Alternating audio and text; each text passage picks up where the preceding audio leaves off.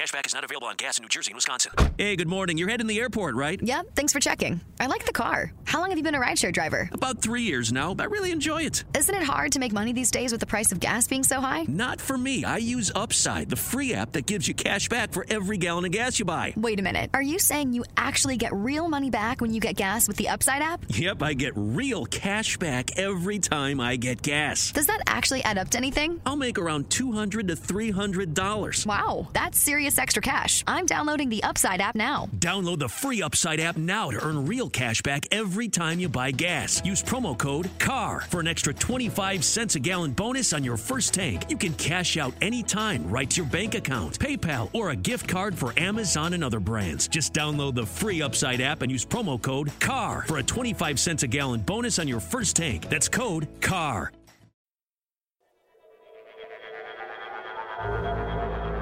Fellow fiends, welcome to another terrifying and delectable episode of Nightmare on Film Street, the horror podcast with zero credibility, but all of the blood, ghouls, and gore your puny heart can handle. Let's give a grave welcome to our hosts, John and Kim. Hello again, fiends, and welcome to another episode of Nightmare on Film Street. I feel like I say that differently usually. I'm John. Kim. And this week we are talking Bed and Bunker. That didn't make sense. No, it did. Nope. Nope. It was good. Okay, well, this week we are talking captive movies. This is also not making sense. Have you guys ever been locked, chained to a bed, or trapped inside a bunker instead of getting... Don't all stand up. You're on Airbnb, you're looking for a bed and breakfast, you're not really paying attention to the listing, and the next thing you know, you've got 1,800 free nights because you're not allowed to leave. It sounds like a good deal at the time, but then you realize everyone who you love doesn't know you're gonna die underground at the hands of a mad woman? Whoa. That went some confusing places. Which, of course, is to say we are talking about Rob Reiner's Misery and Dan Trachtenberg's 10 Cloverfield Lane. Two very different, but altogether similar captor movies. In an episode we're calling Bed and Bunker. Good job, John. Brought it round. Pretty similar premises. You have isolation. You have a not altogether sane villain. And some interesting side elements. We got perhaps a hammer, perhaps some aliens. Well, and you know what? You know what I just realized saves both of our main characters in each of these movies? Freedom. Creativity, art, expression. Resourcefulness, I would say. I think it's all resourcefulness Yeah. and just cunning. Before we get into it, though, Kim, what is keeping you creepy this week? Well, Us came out just this past weekend, so I don't know if you saw it on the weekend. Judging by those box office numbers, you probably did. I'm getting kind of annoyed of saying Jordan Peele's Us. Because it's like, hey, have you seen Us recently? Or did you see Us this weekend? You're like, no, we haven't hung out in months. Like, no, the movie Us. It's a hard title. It's a really hard title That's gotta be on purpose. to describe. Yeah, that might be it. Right? Yeah, Us. Like, that's not a title for a film, a title for anything, except for the movie that we're about to talk about, Us. I'll go first. I didn't love it as much as I thought I would. Yeah, I need to see it again. I'm still kind of stewing on it. I think everybody had really high expectations for this one, and there were a lot of emotions and kind of like wanting something out of it and what we were going to expect from it. And I don't know, I was kind of just a little not wowed. It's got some really great performances and some really creepy characters, and I love everybody involved, the duality of the roles that they're playing. It's really fun to watch. It's really interesting to see them get into the two different characters that they all have to play, which I loved. But the story didn't engage me as much as I was expecting, and the trailer was really well cut, really selling this as a traditional horror film, and I found the trailer very genuinely scary, so I was expecting the film in turn to be more traditional horror and very scary.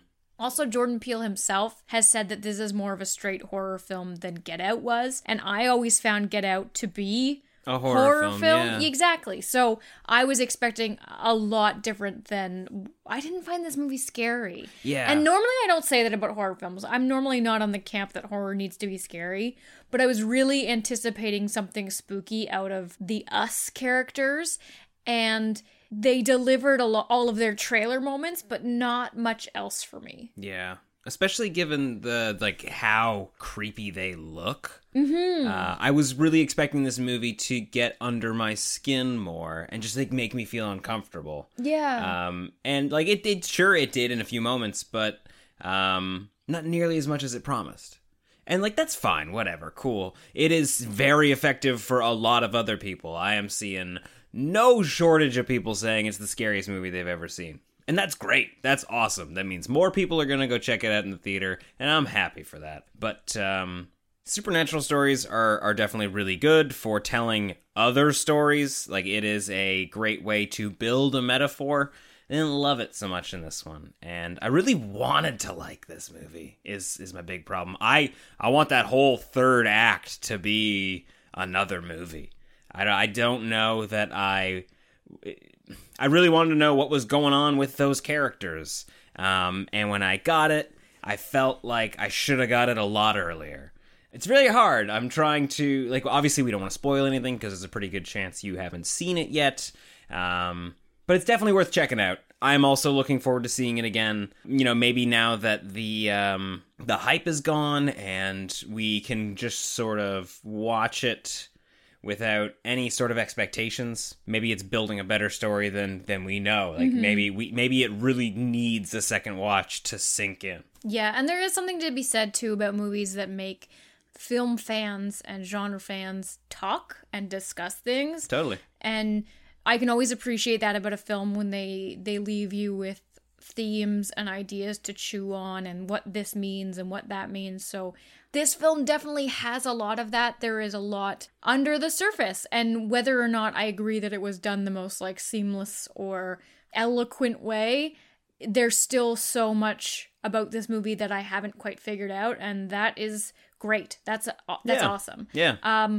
If you do want to chat about the film, more spoilery, and you're looking for somebody to talk to about it, we do have a spoiler thread going in the Facebook Fiends group. That's at facebook.com/groups/horrorfiends of NOFS. You can get as spoiler as you want there. And if you want to know John and my uncensored opinions and hear us really get into the different plot points of the movie and such, we did a full Patreon exclusive episode that dropped just last weekend, so that's at patreon.com/Nightmare on Film Street. Speaking of Patreon, before we get started, I want to give a big shout out to our most recent supporters: Catherine, Mike, Rebecca, Katie, Alexandra, Ryan, Jillian, and Stephanie. Oh, and Alexa, which is going to be great for some people, I'm sure. Guys, look around you. We're all trapped in a bunker. There are plenty of... Oh, because it's if people are listening on their bot things. There's plenty of room for all of us. I'm glad you're all here, and we're gonna make it out okay. Whether or not there's actually anything outside to be worried about, who knows? But is it really worth walking up all those stairs? There's a lot of stairs. you could just sit down. We got a whole fucking jukebox down here. Puzzles? Not a sledgehammer in sight. Thank you so much for supporting us on Patreon. You're going to get today's bonus episode. We're playing a fun little game in tandem with captors and captees and captives and captots. And there's hours and hours of bonus content there for you if you have not checked it out at patreon.com/Nightmare on Film Street. That's enough chit-chat. Let's get into the movies. Let's talk 10 Cloverfield Lane.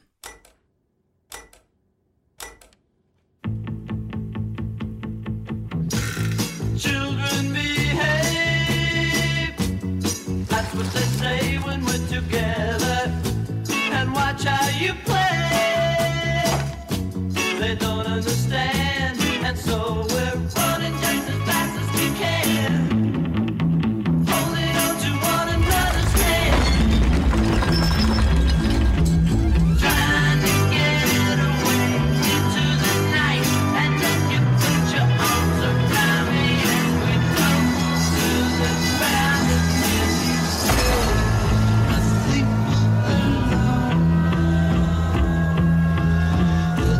doesn't seem to be anyone around now.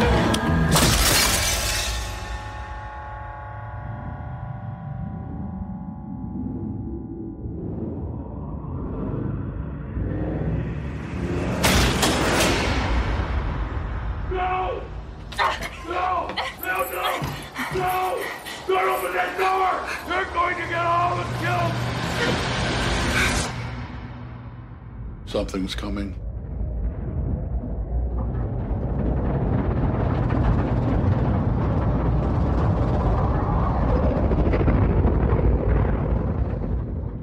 Directed by Dan Trachtenberg. I probably said that name wrong. 10 Cloverfield Lane is currently sitting at a 7.2 out of 10 on IMDb and 90% on Rotten Tomatoes, 3 out of 4 from RogerEbert.com, and 3.6 out of 5 on Letterboxd. Also has the greatest horror movie trailer ever made. It is so good. It is the best horror movie trailer. Yeah. The music and the cutting and John Goodman dancing at the record player. The jukebox? Yeah. Jukebox. So good. I watch that trailer occasionally. I can't say I watch that movie all the time. Like, I don't put it on every weekend, like every Sunday morning with my coffee. Like, memories.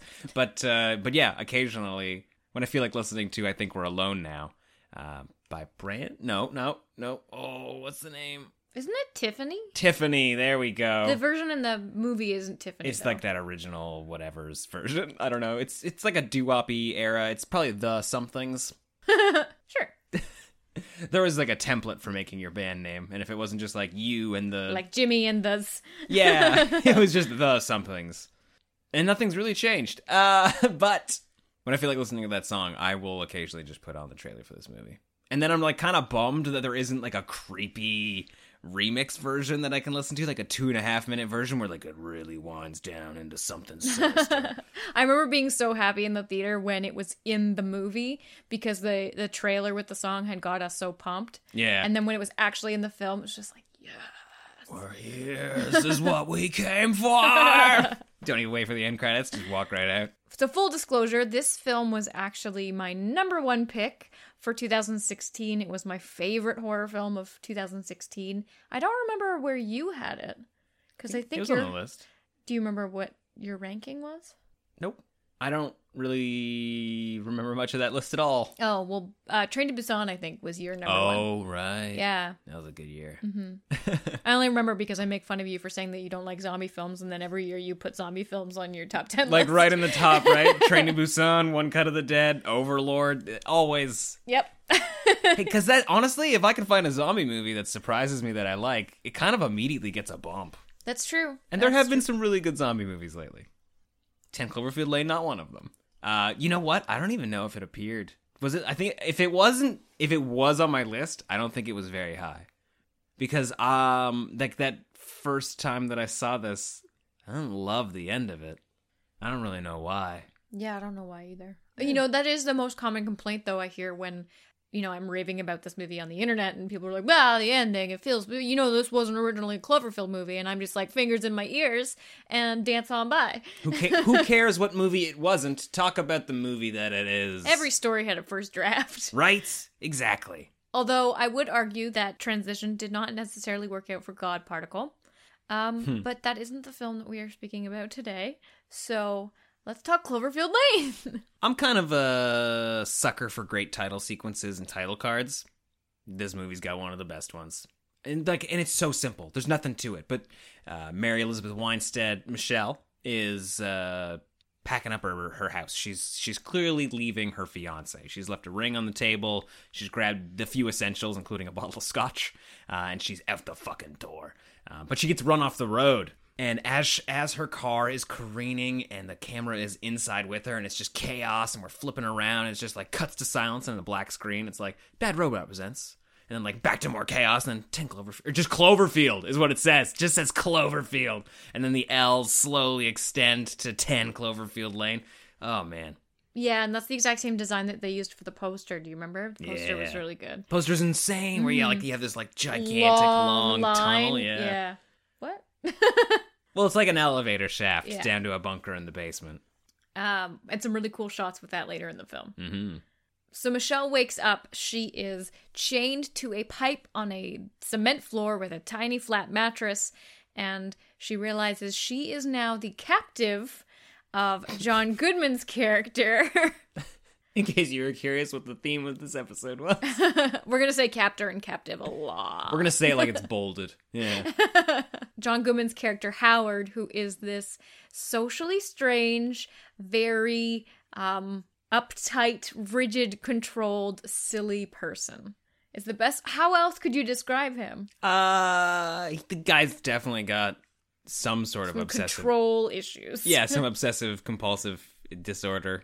Like he doesn't like people touching. I don't think it's necessarily like a possessive thing. I don't think it's that he doesn't want Emmett, the other person. Oh, I think it's a possessive thing. Oh, I think that's part of it. I think it's a possessive thing. See, well, like that's what I think is really good about this movie. Like John Goodman especially, like a lot of the quirks of the characters really sort of help underline their wants. Mm-hmm. I think this movie, had we have not gone with the captor-captive theme, we could have paired it with Creep, Patrick Brice and Mark Duplass's film. That's a good one. Because of that borderline unsettling feeling you get with Harold's character. Because scene to scene and moment to moment and line of dialogue to line of dialogue, it could go either fucking way. It's a really good point. You know what I mean? There's just an unsettling air around him that this film isn't subtle like the Creep films, but it nails that unease and the things that you can pick up in human nature, like with human connection and human interaction. Yeah, he is such a strange character because, well, what's interesting too is that they are trapped in a bunker, and you know, if they were just in an apartment or a house, like everything about how this guy acts, what he says, how he operates, screams, get the fuck out of there. Mm-hmm. But you literally can't. But there's moments in the film where you feel like you misunderstood him, and yeah. you feel guilty, like Mary Elizabeth maybe he's just got Winstead's like character. Asperger's, right? And he's just not good at or this he's just stuff. a quirky dude, Yeah. and he doesn't know how to convey things in a socially accepted way, and we've you feel guilty for assuming all these terrible things about him when he's actually just this simple, decent human being. Yeah, like the way he talks is crazy unless the end of the world has happened. And it's not like he's going to change how he speaks or how he interacts with people once the world has ended. So at some point you have to understand whether or not, like maybe he's actually out of the goodness of his heart trying to save some people as he's going down into his bunker. Mm-hmm. Or he's just fucking nuts, right? So I don't know if it's come up much on the podcast, because I don't know if we've done a lot of John Goodman films, but he is definitely... Is this the first one? I don't know. We haven't done... we'd have to do Red State one time, because I think that's dark enough to... We could. We could do, like, Comedians Turned Horror or something. Hey, it's not bad. Or we could just do, like, the dark films of Kevin Smith. Gotta do Arachnophobia at some point. Oh, yeah. John Goodman's in that. That's true. But what I was going to say is John Goodman is definitely one of my favorite actors of all time. Right? He is so good in everything that he's in. It's crazy that this guy hasn't been nominated for an Oscar. It is crazy. That's insane. And he got nominated, I think he won, right? A Golden Globe for Argo? I don't know why he didn't get nominated in the Academy Awards. Just saying, guys. Argo wasn't a bad movie. He has to have been nominated. My cursory look on IMDb, I saw nothing. Ugh. Yeah. He's one of the greatest actors of all time. It's a shame that he doesn't get, like, leading man roles, but there has never been a movie that says, and also starring John Goodman, that I haven't said, I'm watching that movie tonight. The guy's amazing in everything he's in. That said, though, and this is true about a lot of capture movies, in fact, both movies that we are talking about today, I don't understand why either of these people think that when they wake up from being unconscious after a car accident, after any accident, and they're stuck in an unfamiliar place, that they're just gonna willfully take pills from you. Like, here, take these, it'll make you feel better. Like, no thank you! Sorry! And then they're so, little gratitude would be nice. Like, I have no fucking idea who you are, where I am. Like, I have no memory of you rescuing me, so I can't say thank you so much, sir. I get what you're saying. I would be hesitant, but would you take those pills? In the sense of misery, I would have. Okay, in 10 Cloverfield Lane, I probably would not have. Yeah. It depends on how much pain you're in. If you're in, like, level 10 frowny face pointing at the doctor's office pain, you might take anything anybody gives you. I would have eaten his ice cream. I would have taken that ice cream. Not at that moment. I might have. Wow, this has been a rough day, guys. It's so sad. I think I need this, yeah. I do like it I in want a the bowl. cone too. I want them both. So let's talk about some of the plot of this movie, because we are just talking about John Goodman being a creep. A wonderful creep. Oh man, he's such a good creep in this movie. Like the best creep there is. Okay, so yeah, Mary Elizabeth Winstead, Michelle, wakes up in a bunker. Howard explains to her that she was in an accident, that he's rescued her, and that there is somebody else in the bunker as well whose name is Emmett. The three of them, as far as they know, are three of some of the only survivors left in what was an apocalyptic attack. Don't know if it's chemical, don't know if it's nuclear. All we know is that the bunker is safe and the air outside is poison. Yeah. And of course, Mary Elizabeth Winstead, I don't know why we have to keep saying her full name. Right? Could you say Michelle? Unfortunately, Michelle is, well, you know what, it makes sense. She is rightfully so kind of questioning this strange and quirky man that's holding her hostage. And so he allows her to go up to the entrance of the bunker to take a look at like Frank and Mildred or Fran and somebody, right? Yeah, his resident pigs who died by mysterious air poisoning. And we see, and so does Michelle, that they are definitely dead and rotting. Yeah. And so back down to the bunker we go. Yeah, I wouldn't necessarily take that as evidence. I but- would have. I would have been like, fuck. I mean, he could have just as easily. Yeah, but I think Emmett, too, adds some credibility to his story. Emmett really does. Because he also says that he saw it. And he helped build it. Oh, yeah, that's right. He did help build the Like, bunker. he helps vouch for Harold in a way. Like, oh, Harold just is who he is. He's always been like that. Howard is how he is. He's always Just call him been Howie. He's always been like that. And he adds some sort of like, oh, this is just how this man has always been. He's not this like crazy recluse. There's neighborhood people who know of him. Yeah, they just don't happen to know about the bunker. And because I helped build it, I knew that this was the one safe place that there would be in the event of this attack. Mm-hmm. He describes it as seeing a gigantic red flash, like of biblical proportions, unlike anything he's ever seen. And he just immediately rushed over to Howard's place. The only question I have, because later we're told that Howard admits that he is the one who ran Michelle off the road, which I think we all figured that out anyway. But it was an accident because the attack had happened. He was trying to get back to his bunker. He was frantic. He wasn't paying attention. But because he knew that this was his fault, he stopped to help her out, bring her to the bunker so she's safe and everything. How come she didn't see the flash? Because the flash that Emmett is talking about was the attack. So I'm just saying there's some timeline issues there. Do you think that do you think what he's saying is actually true? Or do you think he saw her at that gas station at the beginning of the movie and was like, I'm going to take her in my bunker? Yeah.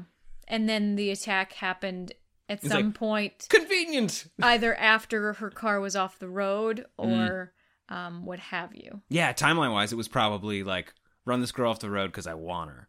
And then as he's getting her out of her car and up to the truck, bang, flash goes off. Like, oh my God, we've got bigger things to deal with. But at least I've got a really good excuse of why I can keep her down. Like, the lies that I've fed every other girl that I've kidnapped is now actually going to be true. Unfortunately, Emmett forces his way in and he's stuck with somebody else. It's kind of ruin his plans. Yeah. But like, that does lead me to like a big thing that I wrote down in my notebook here. It's the chicken or the egg thing. Do you think he built the bunker because of the paranoia and it just so happens to be a nice place that he can bring girls that he wants to kidnap? Or do you think he always wanted to kidnap girls and that's what fed into this quote-unquote paranoia of the end time, so I need a bunker? How I always pictured Howard's story is that, so Emmett confirms that he does have a wife and daughter and that they live in Chicago or whatever, like they've left him. But that could just be what Now, he's told. I know. I'm just telling you how I experienced the film. Okay. So I believe that his wife and daughter left him and that in his loneliness or whatever that spawned from that, he kidnapped that local girl and started calling her Megan. But there's definitely some weird sexual stuff with it. So I think he's trying to replace like a lack of familial love. So I think the bunker was like a convenient, like, oh, I can just keep her here and make her my family. Oh, you know what? It's because this girl can be the daughter I care for, and when I need it, the wife. Ew. in one girl. Ew. Easier to control one girl than Why? two. Why did you have a revelation with that? I was just like, let's not go there. Well, I mean, I was also thinking about the board game scene where they're playing, I think, Password is what it is. Yes. That is the greatest That's scene in so- the whole fucking movie. Well, it's For two reasons. Service level, yeah, because they're up to no good, and we think that Howard has found out what's going on, but also too because he doesn't know the word, like the word woman doesn't come to him, Well, because that's how he's categorized Michelle's character. Yeah, he does not see her as anything other than a little princess, a girl. Like that's all the only words that come to mind for him. He cannot conceive of her as a woman. That is a nuts scene. Like, Which is crazy because she is the most resourceful, MacGyvering Nancy Drew that ever walked inside a bunker. Right? From moment one, she does not stop trying to escape. I mean, like, there's maybe a little bit in the middle where she realizes that maybe there's something to what Howard is saying, but she does not stop. Her character is, do not wait around, waiting is pointless. And I think they even exemplify that in the beginning when she whittles down her crutch to a point. She's going to stab Howard, but she gets bored of standing around and waiting for him to come in, so she puts some of her clothes in the vent, lights it on fire, so the smoke detector will go off, and then he'll come in. Like, she's constantly trying to speed up how fast she can get out of that bunker. There is, no matter how dark it gets in there, or how grim or how dangerous it is to do what she's doing, she does not stop trying to escape. Mm-hmm. And, first time watching this, it's really rewarding seeing all of those scenes because everything that's presented in this film, every tool that the camera looks at or every object that the camera looks at becomes part of the plot in almost like an M. Night Shyamalan way. Yeah. It's all tools for Michelle to use to ultimately survive, one, being held captive, and two, the Cloverfield part of the story. Yeah. So, yeah. But I do want to criticize the film in that sense that although it is rewarding on like a entertaining movie watching level, I think the perfect seamless way everything rounds up in a nice little bow at the end makes this a little less than perfect because the film is too pristine.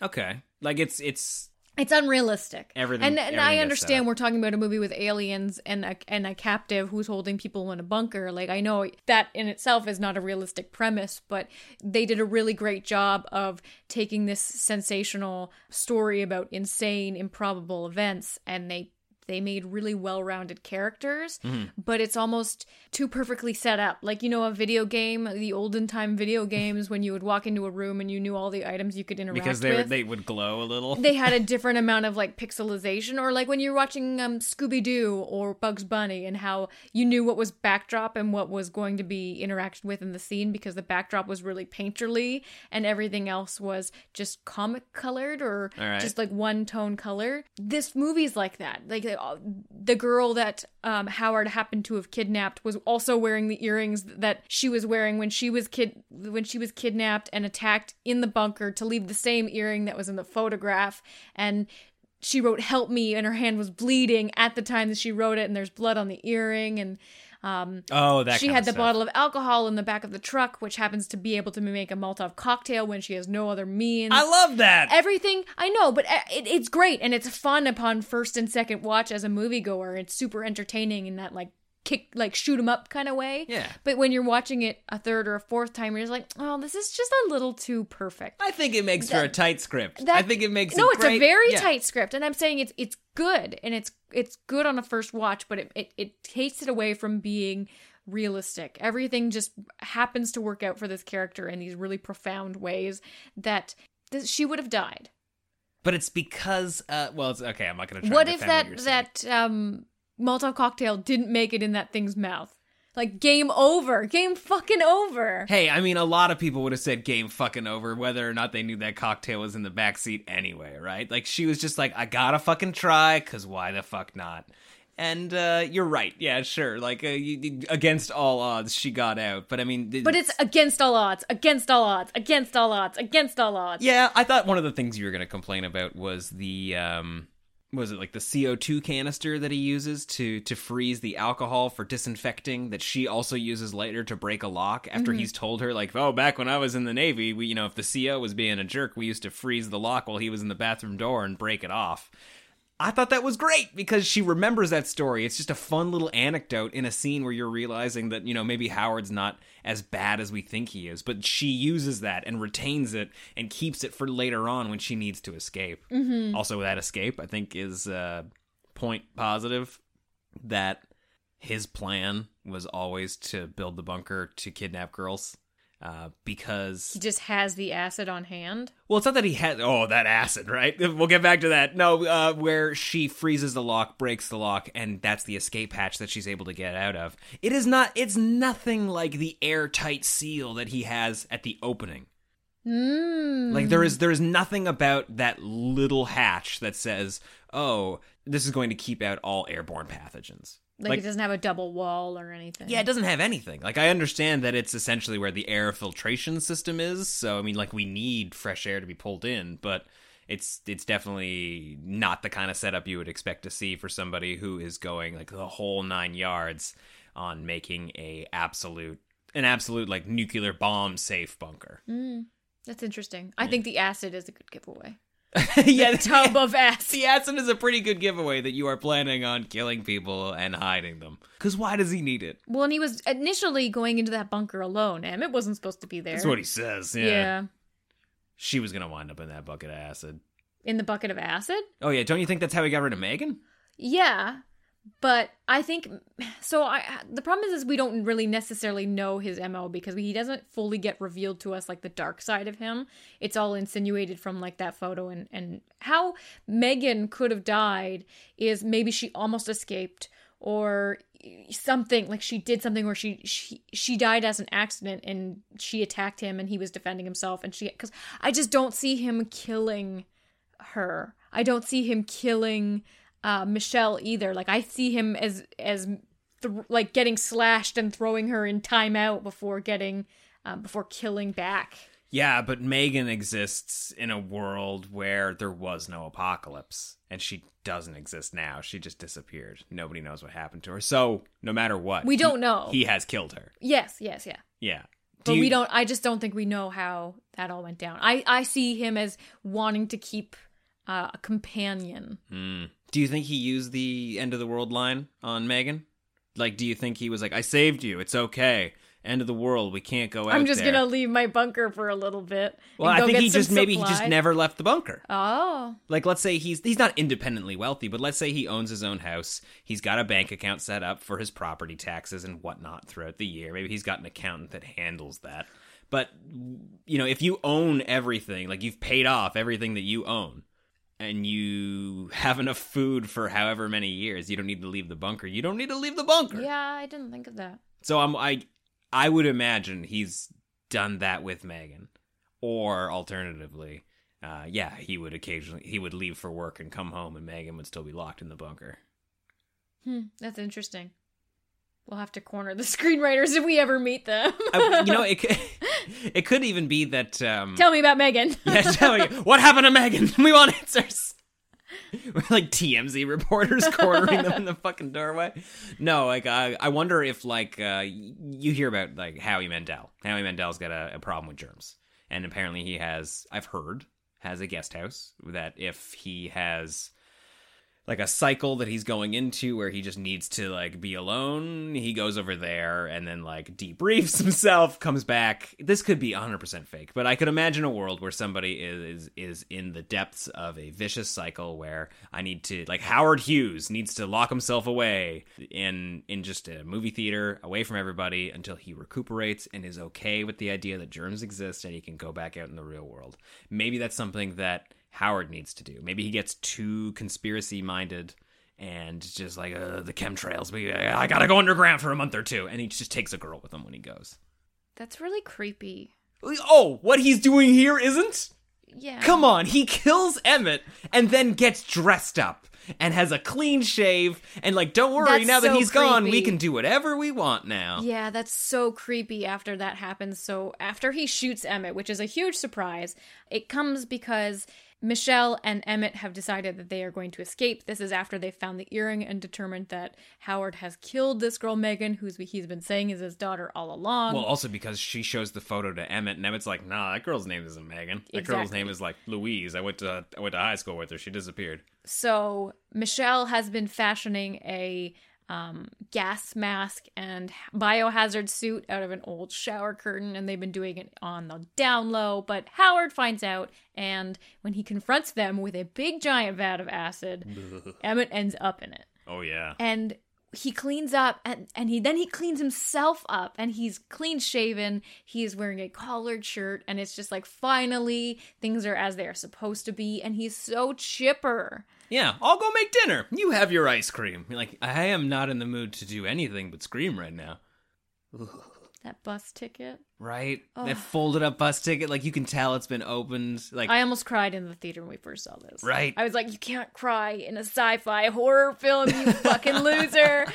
it's a human story, Kim. It just happens to have some sci-fi horror elements around it. It had so many folds. So many folds. He's definitely taken it out. Like, I know, and looked at it, right? Like every day, this could have been me. Why didn't I do this? Anyway, speaking of seeing it in the theater, I think this was the first movie we saw in like Ultra AVX. And I don't even know what that means. Ultra Audiovisual Experience, I think. Woo. Audiovisual Experience has got to be it. Either way, big screen, big sound, and Big popcorn. could not have been a better movie to big popcorn. Okay. It was a great movie to see in Ultra AVX because you would maybe expect to see a superhero movie in that kind of setting. I think it's usually what they're used for, superhero movies, action movies, but Big budgets. The calculated use of sound in this movie is so fucking impressive. Like, for instance, when the knife goes through that vent the first time, when Michelle's trying to do her final big getaway, she's got the suit on, she's going through the vent because she knows the backup hatch, and she's... Every single one of those knife plunges was like an explosion. Oh, in the movie so theater. loud. And that gun when cutting he through shoots Emmett tin? too, yeah. Ugh. And he's screaming the whole time like, because his face is like Melted melted off. Oh man, just stay with me. And there's You're so like, much skin dangling off his hand. The determination with the level of... He's at a 10 level of frowny face pain. That level of determination is the scariest thing. Just when... If I had a really bad paper cut, I don't think I could chase anybody down. I'd be like... Ah! But his arm is a goop of skin. Well, I think he wants her to die with him, right? Like that's more Explode with me. Explode. But yeah, the gunshot, all of it, all of those sequences, because the majority of the movie is fairly quiet. We're in a bunker, and most of the sounds that we hear are. And I think we're alone now. And I think we're alone now, so it's nice and quiet. There doesn't seem to be anyone around. Yeah, something about it, something a sound. Yeah, it really popped in the Ultra AVX theater, and which I mean is like part of a bigger conversation about the sound design in this movie, and I think sound is really how we show perspective in the movie as well. The audio that we hear is almost always from Megan's ears, because especially after that gunshot sequence, I think we've seen that in movies enough to expect it, but your ears are ringing, and we are Michelle at this point, and we can barely hear Howard talking to her, trying to tell her, like, it's okay, he was gonna hurt us, but, like, sound slowly comes back into it. We also see it earlier in the movie, too, when she's first trying to escape, after she, like, bashes that bottle on Howard's face, and she's finally made her way up to the padlock, and just before she gets out, there's a woman there, and that woman is screaming at her, and it's all super muffled, but it, like, becomes clearer and clearer and more into focus as Megan's adrenaline is starting to drop, because the sound starts to suck out as we see Howard going for his keys to open the bottle, where he realizes that, she has them in her hand.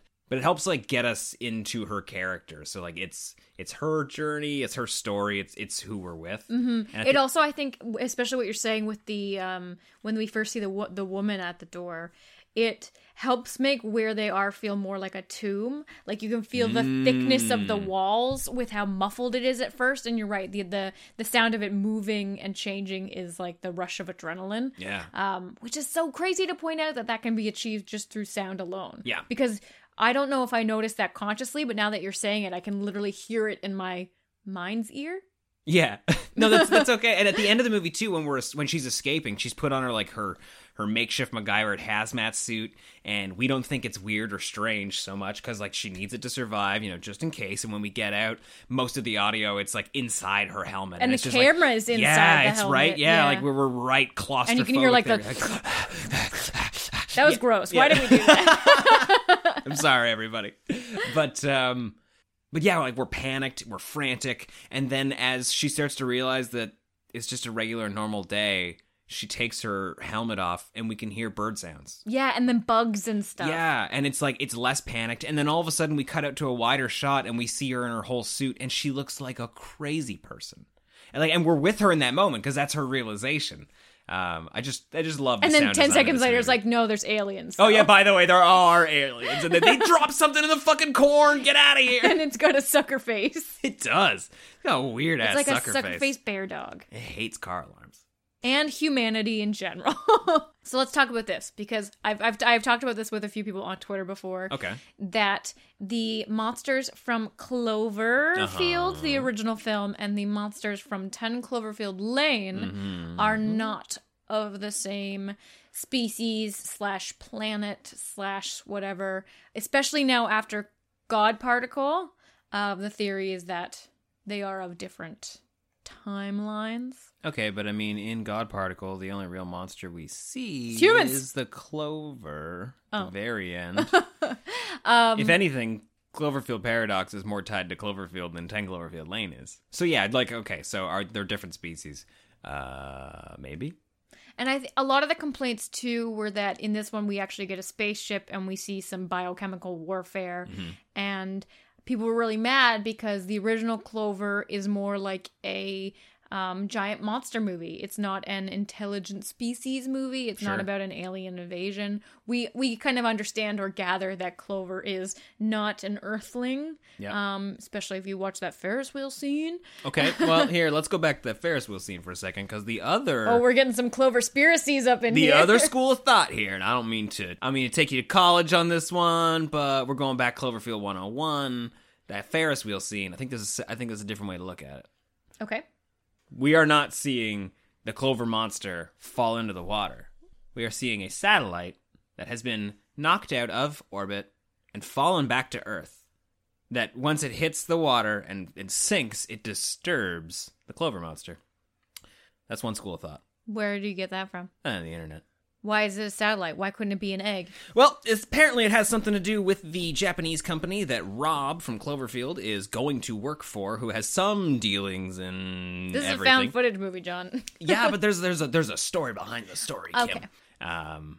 I've heard that theory online. Now, here is my hope. I think it ties into what you're saying here about 10 Cloverfield Lane and my desires for the next Cloverfield movie. Or, honestly, Cloverfield 8. I don't even give a shit. This is such a wild idea. I do not think it could be the next movie. But because of the instances with Cloverfield Paradox and 10 Cloverfield Lane, let's assume aliens have come to Earth. They are here to conquer, and it's because of the God Particle. Like, that's part of it. That was what caused it, and that's why the aliens are here, because now we're in some weird other universe, and they're coming for our natural resources, right? Okay. Now, Clover, separate monster, has been awoken, is currently terrorizing the city when the aliens attack.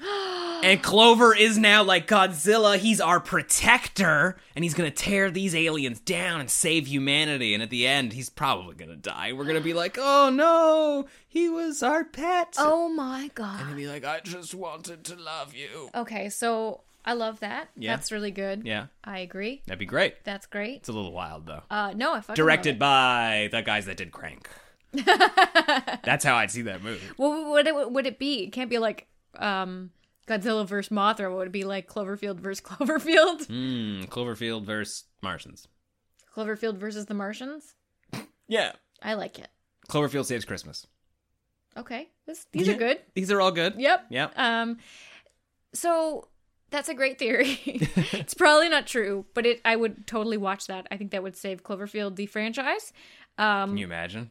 But my belief, and this is what I'd always argued, is that Clover is definitely part of the same alien species that these monsters and their weird spaceship are part of in 10 Cloverfield Lane. Mm-hmm. And my argument is that if, say, humanity went to another planet and, Mm-hmm. you know, we were just going to, like, fuck shit up, and we had these giant-ass hippos that we had... You know, we don't want to send humans there. We don't want to waste perfectly intelligent brains. Yeah. So we'll drop some giant ass hippos. Sir, the landing area is clear. What would you like to do? Drop the hippos. Like, I would give anything to see that.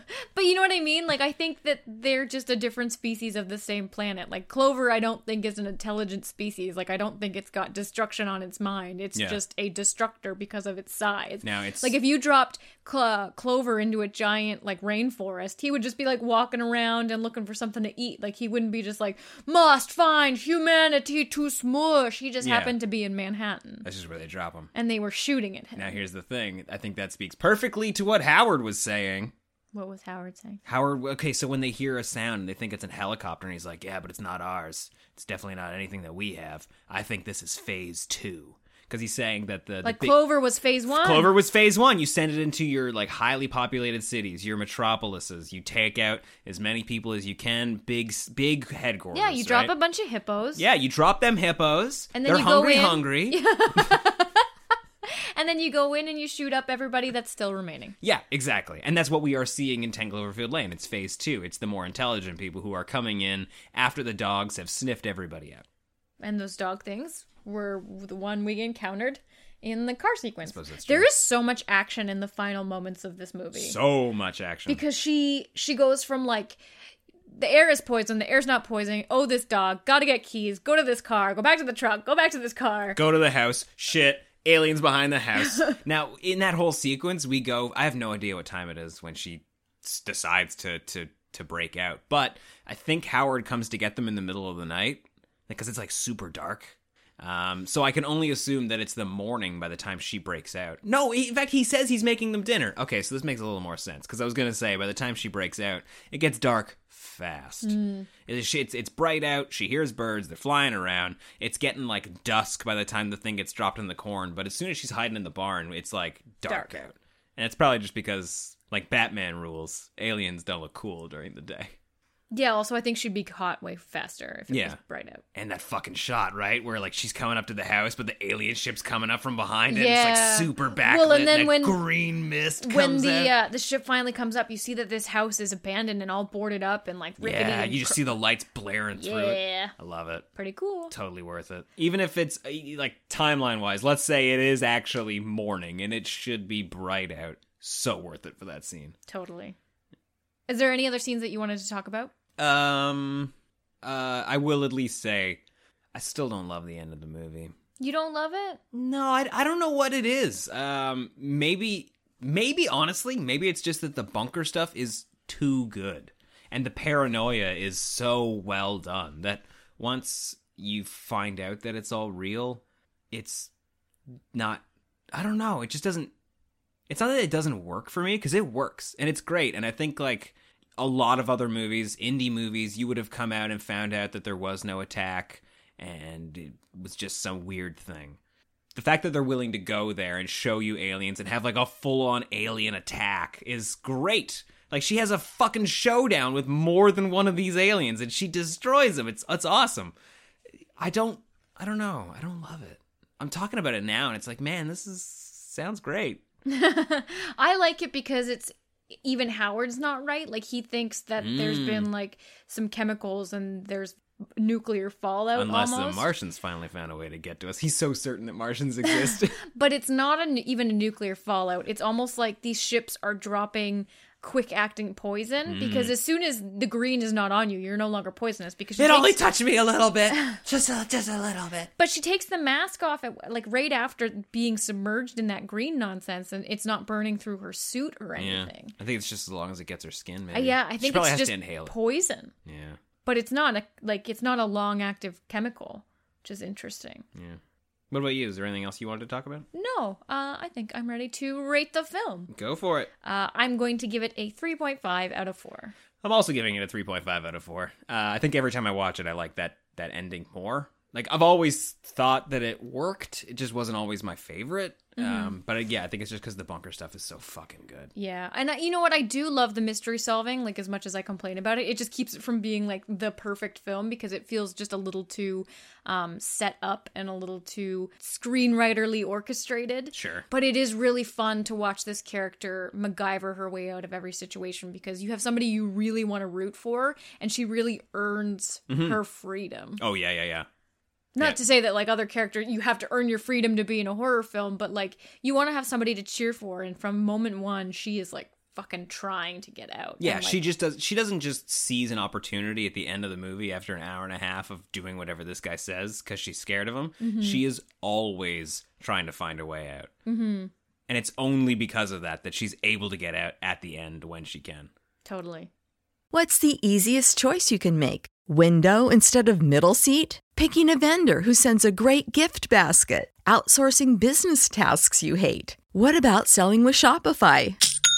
Whether you're selling a little or a lot, Shopify helps you do your thing, however you cha-ching. Shopify is the global commerce platform that helps you sell at every stage of your business. From the launch your online shop stage to the first real-life store stage, all the way to the did we just hit 1 million orders stage. Shopify's there to help you grow. Whether you're selling scented soap or offering outdoor outfits, Shopify helps you sell. Wherever and whatever you're selling, Shopify's got you covered. Sign up for a $1 per month trial period at shopify.com/try. Go to shopify.com/try now to grow your business, no matter what stage you're in. Shopify.com/try.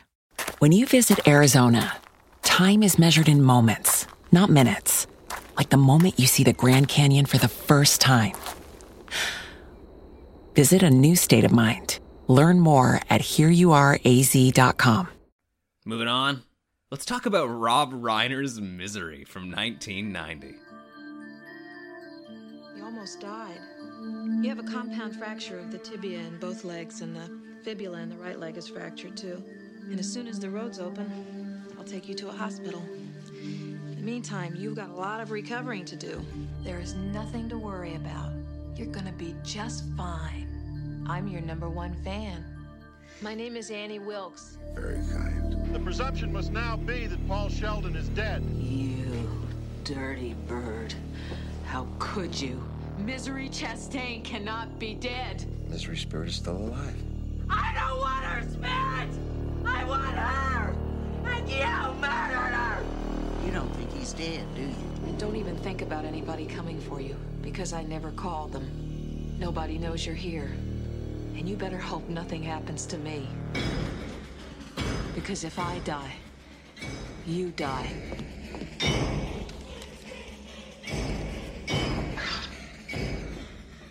Adapted from the Stephen King novel of the same name, Misery is currently sitting at a 7.8 out of 10 on IMDb, 89% on Rotten Tomatoes, 3 out of 4 from Roger Ebert himself, and 3.9 out of 5 on Letterboxd.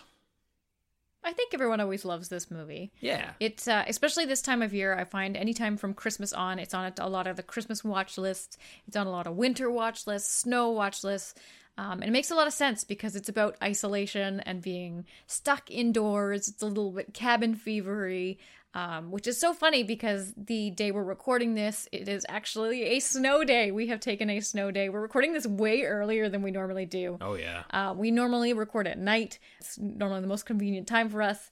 And it's weird doing this in the day. Like, as I'm saying this, I'm looking out a window and it's just pure whiteness because we're supposed to get 25 centimeters of snow today. So Misery was a perfect choice. It worked out really well for this week's episode. If you're more familiar with if you're an American listener and you're familiar with inches, 25 centimeters is like a foot and a half. I was going to say just a lot. It's just a lot of snow. But yeah, this movie is perfect. This movie was always on TV for the longest time. Maybe it still is. I'm not sure. But back when I was watching TV all the time, this movie was on all the time. Yeah. And I think it's because you have performances from James Caan and Kathy Bates that are amazing. It's a Rob Reiner movie from a William Goldman script, and it's not incredibly violent. Mm-hmm. And it's a pretty simple premise, and it's kind of a fun little thriller. Like I think it's got a good audience. Yeah. It's more broad than, I would say, not most of Stephen King's stuff, but I think a housewife might be more interested in watching Misery than, say, The Shining or Cujo. Yeah. I mean, one of the rare instances where there's almost no supernatural stuff. That is also true. That might also just be for the movie. I don't think I've read this book. But I'm going to go ahead and assume there's no supernatural stuff in the book, too. Like Misery comes back to defend. She's haunted by the ghosts of the people she's killed. Like, I don't know, something like that, right? I have no idea. Misery herself is a Wendigo. It just floats in on the wind. Another fun fact about this movie, we actually watched our VHS copy of this, which we picked up at a thrift store not too long ago, which is kind of what sparked this episode initially. And the tape, I don't know if I've ever had this happen before, the tape was moldy. Yeah. Like real. But not like, No, it was pretty fucking moldy. No. Here's the thing. After watching it, I will agree with you. Very moldy. It's pretty fucking moldy. We should buy one of those tape cleaners for our VHS. It was pretty great, though. I actually really enjoyed it. Such is the quality when you watch VHS. Sometimes you get some fuzzes and stuff. Our whole screen kept fuzzing out for periods, and it would be at the most great, like the greatest moments. Kathy Bates would be like, "Misery." Yeah. Don't ever leave me. Like it looked like a video artist had taken this movie and just like put a bunch of codecs on it and just like made the weirdest, most haunting art from the simplest scenes. But there were full sections of the movie that were fine to watch. Yep, and then there were times where the VCR player would just be like, "No, it's not working," and turn off. Yeah, at like one the point whole it quits. VCR turned off. It's like, yeah, we hit stop, and then the screen went black. Get it on DVD. It took like just spit it back out. It took like 3 hours, but we made it through. We watched Misery.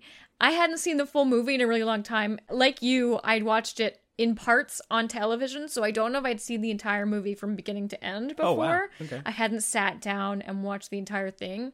And I think it's a small story, kind of the premise you understand, you get without having seen it, but the performances of the two characters and the ebb and flow of this captive and captor are it's such a good dynamic. It's a fun movie to watch. Oh, a lot of fun. Especially knowing that, well, I mean, there are a lot of books by Stephen King where the main characters are definitely him, right? Like, he writes about writers, and, like, cool, write what you know. And, like, however the idea comes to you, just fucking go with it. But this one seems, like, almost the most personal. Like, the idea of, oh, I'm your number one fan. I just love you so much. Like, what happens if that was a crazy person? You know what I mean? And being like, what happened if your big ticket item, what brought you your success, was what brought you misery? So I'm so glad you said that. There are so many good lines like in this ironies movie. of the word misery itself. I wrote almost every single one of them down. Oh, that's I think great. the one you're thinking of is I haven't been a good writer since I got into the misery business. Oh, so good. This movie should have been called Misery Business. Oh, that would have been nice. Or Misery's Business. There were so many great uses of it where you're just twisting it. I love that we know that this character is somebody he absolutely hates. He's come to despise. He really loathes the fact that all he does is write these period piece romance type stories with this misery character. So to find out that she has a pet pig named Misery is fucking great. It's so funny. It also comes at a point in the movie where she's picking up his new book, and one, he's sick of being there. He wants to get out. He still kind of believes her, like, oh, the roads are a little too messed up, and I can't go to the hospital. But he's outstayed his want for a welcome by that point. He just wants to get out. And knowing that she's about to read his new book where he kills that character off for good, it's going to be rough roads ahead, and he wants out of there fast. Yeah, it's actually really great at the beginning because you always have this period in captive films where the captor is a little socially strange, as in our last film as well.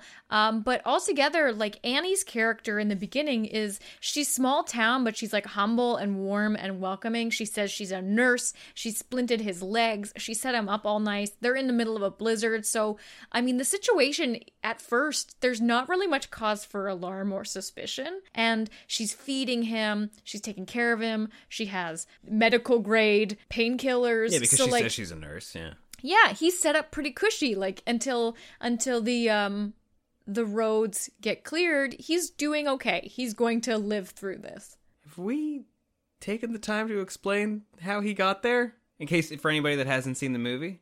Oh, he just got in a car accident. Yeah, he got into a car accident. She rescues him. Both his legs are broken. He can't go anywhere. And the roads, there's like a huge blizzard that blocked them all in that we keep talking about. And that's why he can't get to a hospital or back to his daughter. And also the phones are down. Yeah. Because, you know, if you're in a horror movie, there are no phones. And everybody will tell you. that remote cabin, just like upstate New York, was great when you were looking for a little retreat to write your novel, but oh boy, is it awful once you're secluded from the rest of the world. And also the downside of the blizzard is that his car is entirely buried. So the police don't have any idea where he is. As far as they know, he just disappeared off the face of the earth. Yep. His credit card was last used at the inn he was staying at, and it hasn't been used since, and nobody's heard from him. Yeah, he could be anywhere from there back to New York. Maybe he wants to disappear. They don't know.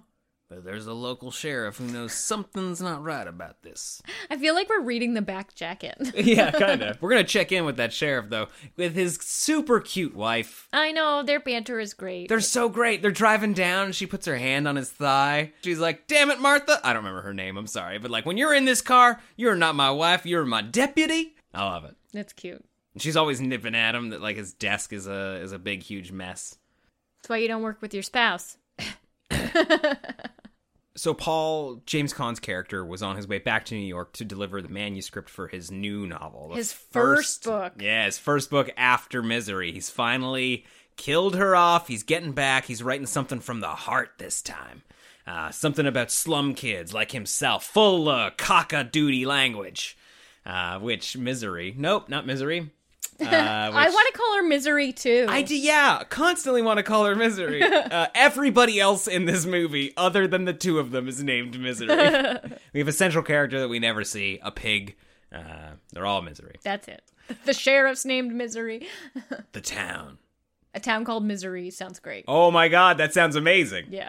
All right, well, foolishly, he lets her read that book. And she hates it. She's so angry. She's so She upset shakes, at she him. rattles the bed. His poor legs. Doesn't she smack his legs at the same time, I thought she just, she lifted the back legs of the bed and, slammed them down. It's still rough. But because it's so full of filth, she makes him burn it.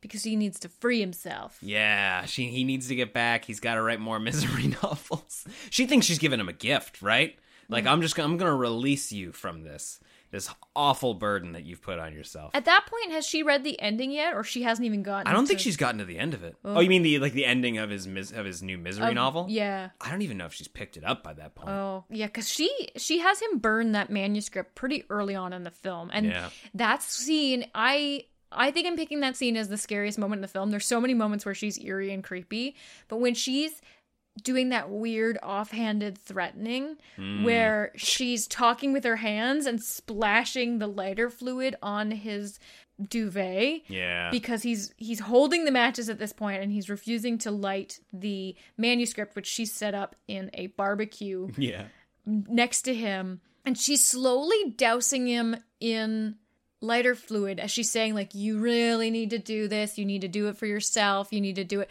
God wants you to do it. And all this stuff. And nothing she's saying is outwardly threatening, but she's dousing him in lighter fluid. Oh, yeah. That is so the choice is clear. Low-key menacing. Yeah. She either burn the book or I'll burn you. That's what it comes down to. What? You want to die for your art? Because I'm also going to burn the book after I burn you as well. So, and after this instance, so he does end up burning the book. It's really traumatizing for him. Oh, man. James Caan plays it so well. Yeah, because he tries to figure out, he's like, oh, my agent already has a copy. All the publishers have copies. And then she quotes something he said in an interview 11 years previous saying, oh, no, you're superstitious. You only have one copy. And she quotes what he says, verbatim. Yeah. Because she's his biggest fan. There's something so interesting about this, too, because... so she's going off about his habits and what he does, where he writes, how he writes. But at the beginning of the movie, we also see him finishing up that manuscript that he's going to deliver to his publisher. He's got a single cigarette, a single match, a bottle of Dom Perignon. How does she pronounce it? Perignon. Yeah. Or Perignon. Yeah, something like so. Dom Perignon, as Annie Wilkes would say. So we know that he has habits, and very specific habits. And about halfway through the movie, she gifts him another single match to burn that manuscript. We also come back to that at the end of the movie as well. Like, it's just brilliant book ending for this movie. But I love how his habits are always used against him. Because it just goes to show that this is a turning point in his life. And if he can escape out of this, it's going to completely change who he is as a writer. He is in that transitional moment between the Paul Sheldon that he was. Yeah, because he's also putting misery behind him. He's trying to become somebody else. And like all of those habits and those comforts that he has, they need to go away in order for him to become a better person. It's interesting, too, because... How metaphorical. Well, yeah, Annie Wilkes also kind of represents the misery character. Like, it's interesting that she is his biggest fan and represents everything that he hates about misery. He has to kill misery in order to go on with his life, so he's got to kill her as well.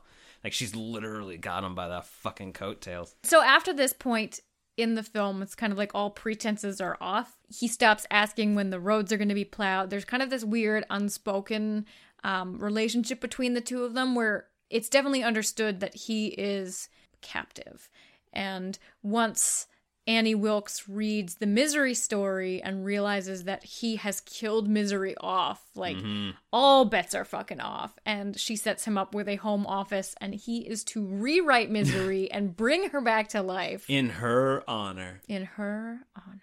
She's so delusional. She is. So delusional. Well, in this point, you're like, oh, she wants to marry him. Oh, yeah. There's even a moment later on where she says that, like, I was in love with Paul Sheldon, the writer, but now I know I'm in love with Paul Sheldon, the man. But I know that you don't love me. And, like, that's that moment in, like, where it's raining outside, right? Like, he's been there long enough that snow has turned to rain, and she sometimes gets a little blue. Oh, my God, I forgot about this. So this is the creepiest scene. Like, rain always makes me sad. And then all of a sudden she pulls a gun out. Yeah, and she pulls the trigger. Like, she just wants to use it. Like, I have to go now. But you know what she says? Like, I think about using this sometimes. Oh, that's right. And then it's, like, quiet for a minute or two, and then she's like, I have to go now. I think I might load it. You're like, what? And then she just leaves. She just drives off. Put bullets in it. Oh. That is the creepiest thing a human being has ever said to another human being that has their legs in a brace, in a bed, in your house, as a stranger. Yeah, you know, that familiar situation. Everybody's been there. They do a really good job of making him seem weak. Like, not pathetic. Physically weak? Yeah, physically weak. Because it's somewhere around there where she's left the house during the day. He sends her off to get new typewriting paper because his paper smudges. Yeah. She's not happy about that. But she gets so mad. But she drops a bobby pin. I think that's the real reason why he wants her to leave, just so he can get the bobby pin, because he's going to fashion it as a key to unlock the door so he can occasionally get out and maybe call the fucking cops. But even just that scene alone, like, that whole sequence is all about how hard it is for him to get around and how he can't escape, but we begin it with how hard it is for him to just pick up a fucking bobby pin. Like, the rest of it all plays out so perfectly because of that moment.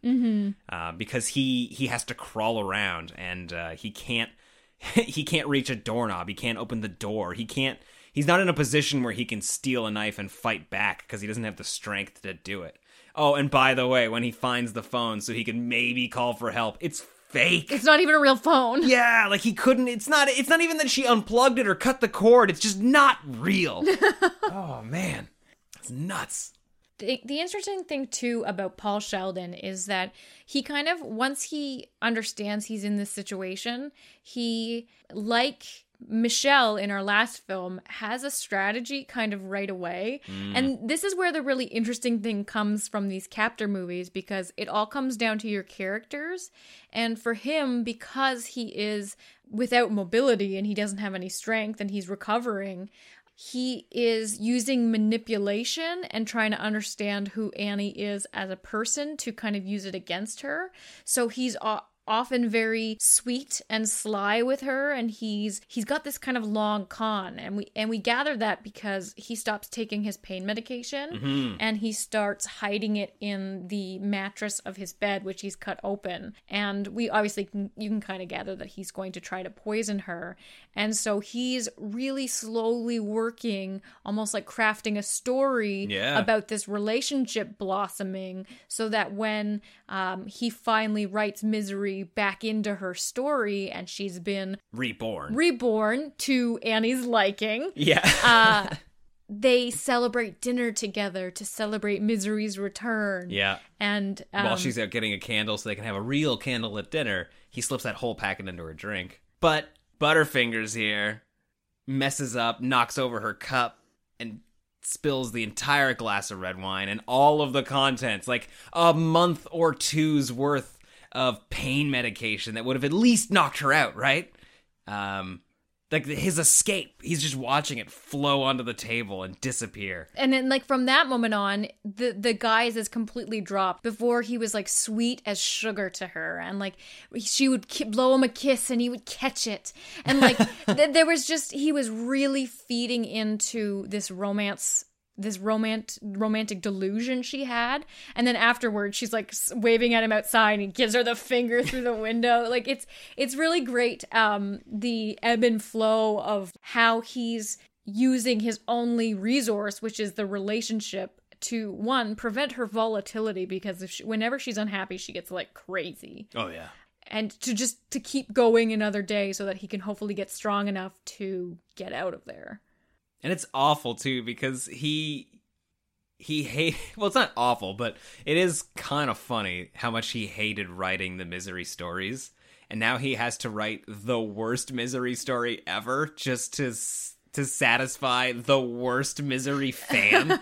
Oh, man, it's nuts. Like, every horrible thing that could be written, she's like, oh my god, this is so brilliant, and then there's this, and that and connection. She's royalty! Yeah. Just like every horrible decision you could possibly make to write into your character, he has to do it in order to please her. So it's just pulling teeth for him, right? But every page keeps him alive another day. So at this point, he's just writing to stay alive.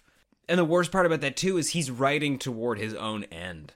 Because once the book's done, what's going to happen then, right? Mm-hmm. She's either going to kill him, or she's going to have no need for him anymore. Like, no matter what, things do not look good once it's over. And did you get the impression when the cop comes by that she was actually planning on selling that book? I don't know. I think she's just trying to cover her ass. Like, I think she's just being overeager. Yeah. And she wants to show him that room before he discovers it. Because who knows, his name might have been on the top page. That's a good point. But yeah, so like meanwhile, while she's got Paul Sheldon and writing this book for her, the cop is getting closer and closer and closer. He's reading Misery novels. He's flying around in the helicopter. They're trying to find the car. He knows something's up, even though everybody's kind of chalked Paul Sheldon up as dead. Because, yeah, they've found his car at this point, but they haven't found the body. He notices, though, that somebody used a crowbar to open the driver's side door, which means that he didn't get out by himself, which means he's probably, if not alive, dead. If not alive somewhere else, then dead, but not in the forest where they think he is. So he's staying on the case. And he comes across a very familiar line in one of Sheldon's books where Misery is going to court. And she says that, I answer to a justice higher than man, and I will answer only to him. And something about that strikes him, so he writes it down and he keeps it. And later on, when he's in the library, looking through old newspapers, he comes across a clipping of Annie Wilkes, who's been accused of murder, who said the exact same thing in court while defending herself. Yeah. This comes right after Paul also finds her fucking scrapbook of murder. Right? It's got photos of her pig in there, so it is still just like a regular scrapbook. In and about, like, new child dead. There's photos of Misery the pig. Yeah, but there's also like a newspaper clipping of her husband who fell to his death, which is unlike the divorce she explained. Yeah, it's not what she said happened. Also, top nurse of the school fell to her death. Yeah, so she's just killing everybody ahead of her. She's killed a bunch of kids at the nursing home. She's killed elderly people at the nursing home. She has killed so many people. Mm-hmm. Now, I wanted to pose this question to you. Yeah. And I don't know what you're going to say. Okay. So, Giving that Paul Sheldon is a creature of habit, and he always writes the same isolated cabin. Yeah. And that's the Wilkes farm, like the cop knows it's the Wilkes farm. Do you think that this has all been a long con for her to intercept him at some point in his life? That's a great question, because she does say to him that she knows he writes at that hotel and would go to the hotel and park out front and just wonder what he was up to. So she's essentially stalking him already. I don't think it's... Like, it just seems like an odd case of fate that she happens to be there to rescue him in this blizzard and she lives nearby. Oh, I think it's... I don't think it's coincidental at all. I think she was following him. Mm-hmm. I don't think she was waiting for him to careen off the road so she could rescue him, but she definitely sees that opportunity as it came. I don't know that she ever follows him past the city limits. I think she just kind of like follows him while he's around town. Mm. And then when he's gone, his book shows up, so she's got that. She just reads it over and over and over and over again until he shows back up to write another book. Mm-hmm. I just think it's very interesting. Yeah. It would be maybe a little too convenient to find out that there were spikes in the road and that's why he fell off or something, or she was out there with a hose just making it a little slipperier. I mean, I wouldn't put it past her character. I wouldn't either. Because she seemed very ready to help him out of that car. Yeah. Who carries a gigantic crowbar with them? Who carries a gigantic man on their back? I couldn't carry you if we were in a crazy accident. Like, I would probably, like, drag you a few feet and then give up and then maybe put you back in the car and be like, I'll go get help. Yeah. I'll go find someone who can lift you. Yeah, like, I'll look for a sled.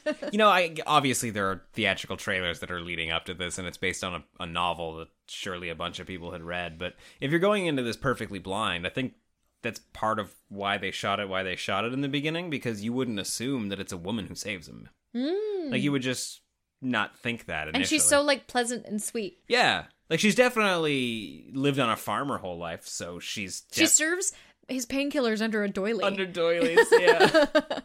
That was a really great moment. Oh, there was something I wanted to ask you, too, and I don't remember what it was.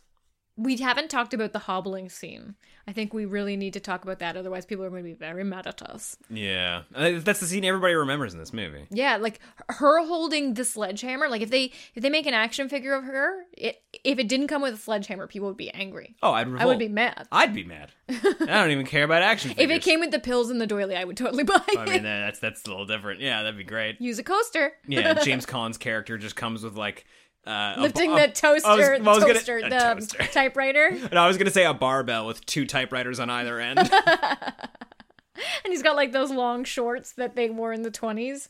You know, like the swimsuit shorts. And then his opposable feature is him being able to do fisticuffs from inside his wheelchair. Or pull a knife out of his sling. Oh, yeah. The fling slinger. The fling slinger. Oh, man. I'm surprised he even went to sleep, period.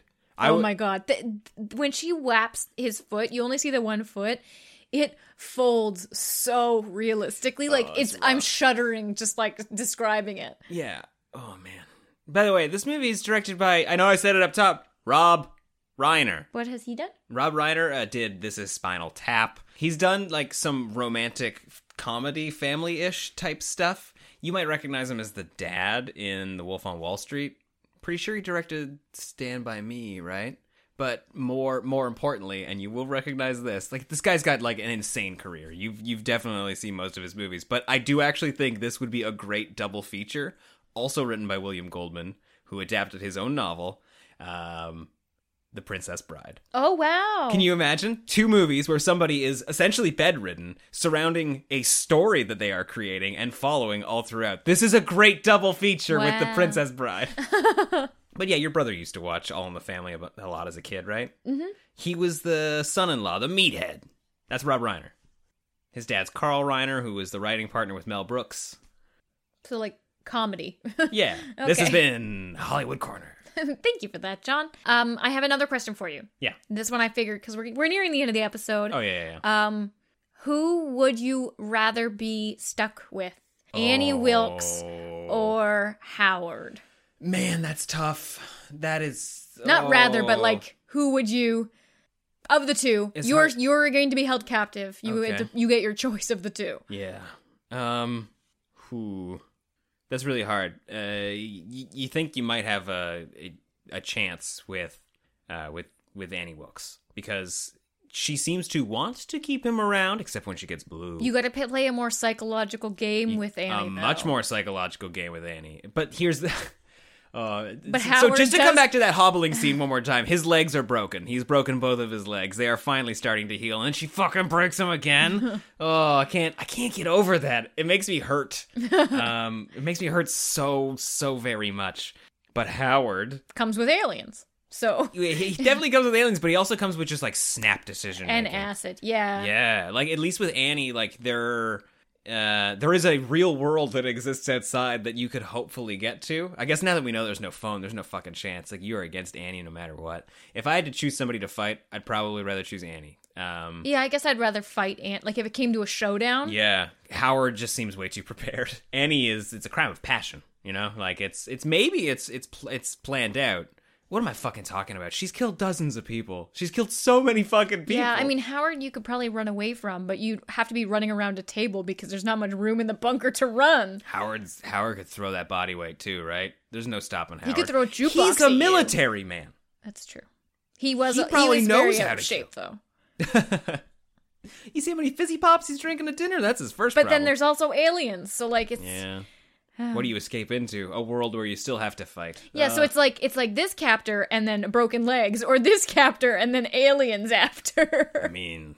and potential acid. Like, death means acid. Broken legs, though. Broken legs.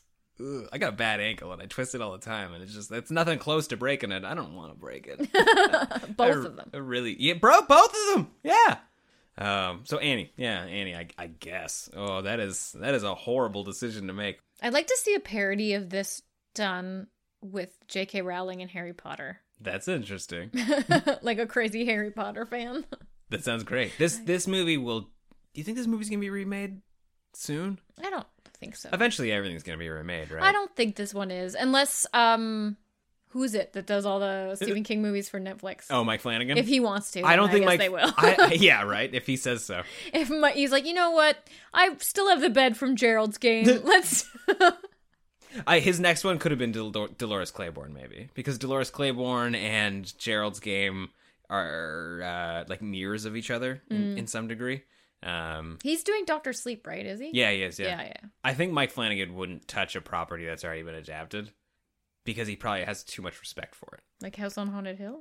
I mean, like a Stephen King or property. The Haunting of Hill House? A Stephen King property that's already been adapted. Okay, we haven't done ratings. So what is your rating of Misery? I want to give it a higher rating, but I'm giving it a 3 out of 4. I'm also a 3 out of 4. That final showdown, right? It's so earned, where he just like smashes her over the head with the typewriter, and it's so bloody, and he's really up against the wall on this one because he he can barely fight. And it's also the very end of the rope. Like, she's already killed the police officer, and she's coming in to kill him, and there's no more time left. No matter, There's no bargaining chip, there's no convincing her, there's no warming her over. Like, she is convinced, and it's happening. So, like, even if he's not at his peak strength or not ready, he just has to go for it. But he still uses his charm to buy himself another day, like another few hours where he can write the rest of the book, they can bring Misery out into the world, and then they can murder-suicide each other, right? But again, like his habits, we've got a single cigarette, a single match, some champagne, but he finally gets to burn a book he wants to burn, and it's so that way she gets on the floor where he can bash her. Like, it's a great ending. Mm-hmm. It is such a vicious, bloody fight, and it's so worth it. Totally. And, unlike most Stephen King stories and most Stephen King adaptations, it ends in such a brilliant way, where he's staring at the waitress who's coming to him, who he sees as Annie Wilkes, and he's like, I don't think I'm ever going to get over that. I'm always going to see her everywhere I look. And then we see that it's just a regular person asking if he wants a piece of cake. But no, she comes to say that she's his number one fan. He goes, that's very nice of you. Credits. PTSD. Right? So well done. And like the look on his face is great too, because he knows it's not real, but it still scares him. But he's still... It's something that's going to be with him forever. Like, exactly. This is what he's got to deal with now. Yeah. Anytime a fan says that to him, which might be every time he's in public. Mm-hmm. But he's stopped caring about what other people think. He's not writing for his fans. He's not writing for critics. He's writing for himself. Writing for the fans is what got him into this mess, kinda. And it finally doesn't matter. He's writing something for himself. Oh. Which is hilarious because he to escape, he had to write for Annie for his audience. So it's a fucking good movie. I want to give it a higher than 3.5 out of 4, but it's like, it doesn't have a lot to it. That's the thing, is it's just a simple story. Like, it's really well done and the characters are great, but you could write the synopsis in a sentence or two, so it's just really confined, so there's only so much it can do. Maybe some ghosts next time. No, I'm kidding. Maybe. I don't want ghosts. Ghosts would be okay. But we want to hear what you thought of both of these films, so tweet at us at NOFS Podcast. You can find us on Facebook in our Facebook group at facebook.com/groups/horror fiends of NOFS. We also have an official subreddit. If you haven't checked that out, we share photos, memes, articles, that kind of stuff there. That is reddit.com/r/nightmare on Film Street. And of course, if you could leave a 5-star rating and review of the podcast wherever you're hearing it, it would help get the show in front of more fiends and grow the horde. We are controlling transmission. Yee-hoo! Having trouble with a liver? Nightmare on Film Street is brought to you by Baphomet & Co. Small batch soap inspired by horror and the macabre. This week's pick is the Mary Brown Bar. An elusive soap that is as black as they come, intoxicating deep wood, sharp and confronting, inspired by the 1999 film The Blair Witch Project by Daniel Myrick and Eduardo Sanchez. Memories of an endlessly confounding wood doubling back on itself, an evasive trickster who is perhaps not a trickster at all, conjuring up something awful under the cover of nightfall. Get 10% off your order with the code NIGHTMARE at baphometandco.com. That's 10% off with the code NIGHTMARE. Baphomet & Co. Made by hands, sometimes severed. Want to reach the cool creeps? Advertise with Nightmare on Film Street to get your brand out of the shadows. For more information, head to nofspodcast.com/advertise. This show is edited, improvised, and tweeted. Researched? Yeah, it's mostly just tweeted and talked about by Kim and myself, but it is listener supported. Head over to patreon.com/Nightmare on Film Street to find out about all of the cool extra bonus content, hours of bonus episodes available to you as a supporter of the show for as little as a coffee a month. Yeah, and we are also uploading right as we speak a bonus episode for our Patreon supporters. Continuing the conversation on this week's episode, we're going to play a little game that John's put together that I'm going to do horribly well at. I'm calling it Oh Captor, My Captor. And you can download that at patreon.com/Nightmare on Film Street. Yeah, we're going to see how good Kim remembers some other captor movies. And spoiler alert, I don't know any of them. That's okay. Well, it's multiple choice. You'll do just fine. But that's it from us this week. We'll be back at you again in 2 Thursdays from now. I'm Kim. I'm John. Stay creepy. It appears you made it out alive. Just long enough to tell the tale of the Nightmare on Film Street. Ow! Help us grow the horde. Leave a review on iTunes or wherever you subscribe. Continue this week's conversation on Twitter by following at NOFS Podcast. And as always, more terror can be found lurking on our website, www.nightmareonfilmstreetpodcast.com. Until next week, stay creepy, fiends. Say goodbye to your credit card rewards. Greedy corporate mega stores, led by Walmart and Target, are pushing for a law in Congress to take away your hard-earned cash back and travel points to line their pockets. The Durbin-Marshall credit card bill would enact harmful credit card routing mandates that would end credit card rewards as we know it. If you love your credit card rewards, tell your lawmakers, hands off my rewards. Tell them to oppose the Durbin-Marshall credit card bill. When you visit Arizona, time is measured in moments, not minutes. Like the moment you see the Grand Canyon for the first time. Visit a new state of mind. Learn more at hereyouareaz.com.